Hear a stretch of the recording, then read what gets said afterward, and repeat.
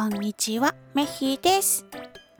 今日の御言葉、ペテロの手紙Ⅱ 3章9節。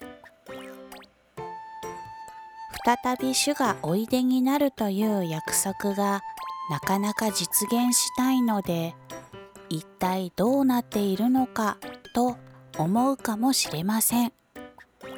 しかし主はいたずらに日を延ばしておられるのではありません。一人でも滅びないように、すべての人が悔い改めるために必要な時間を与えようと、忍耐して待っておられるのです。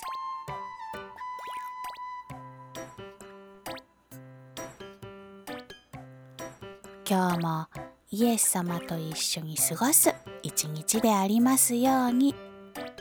それじゃあ、またねー。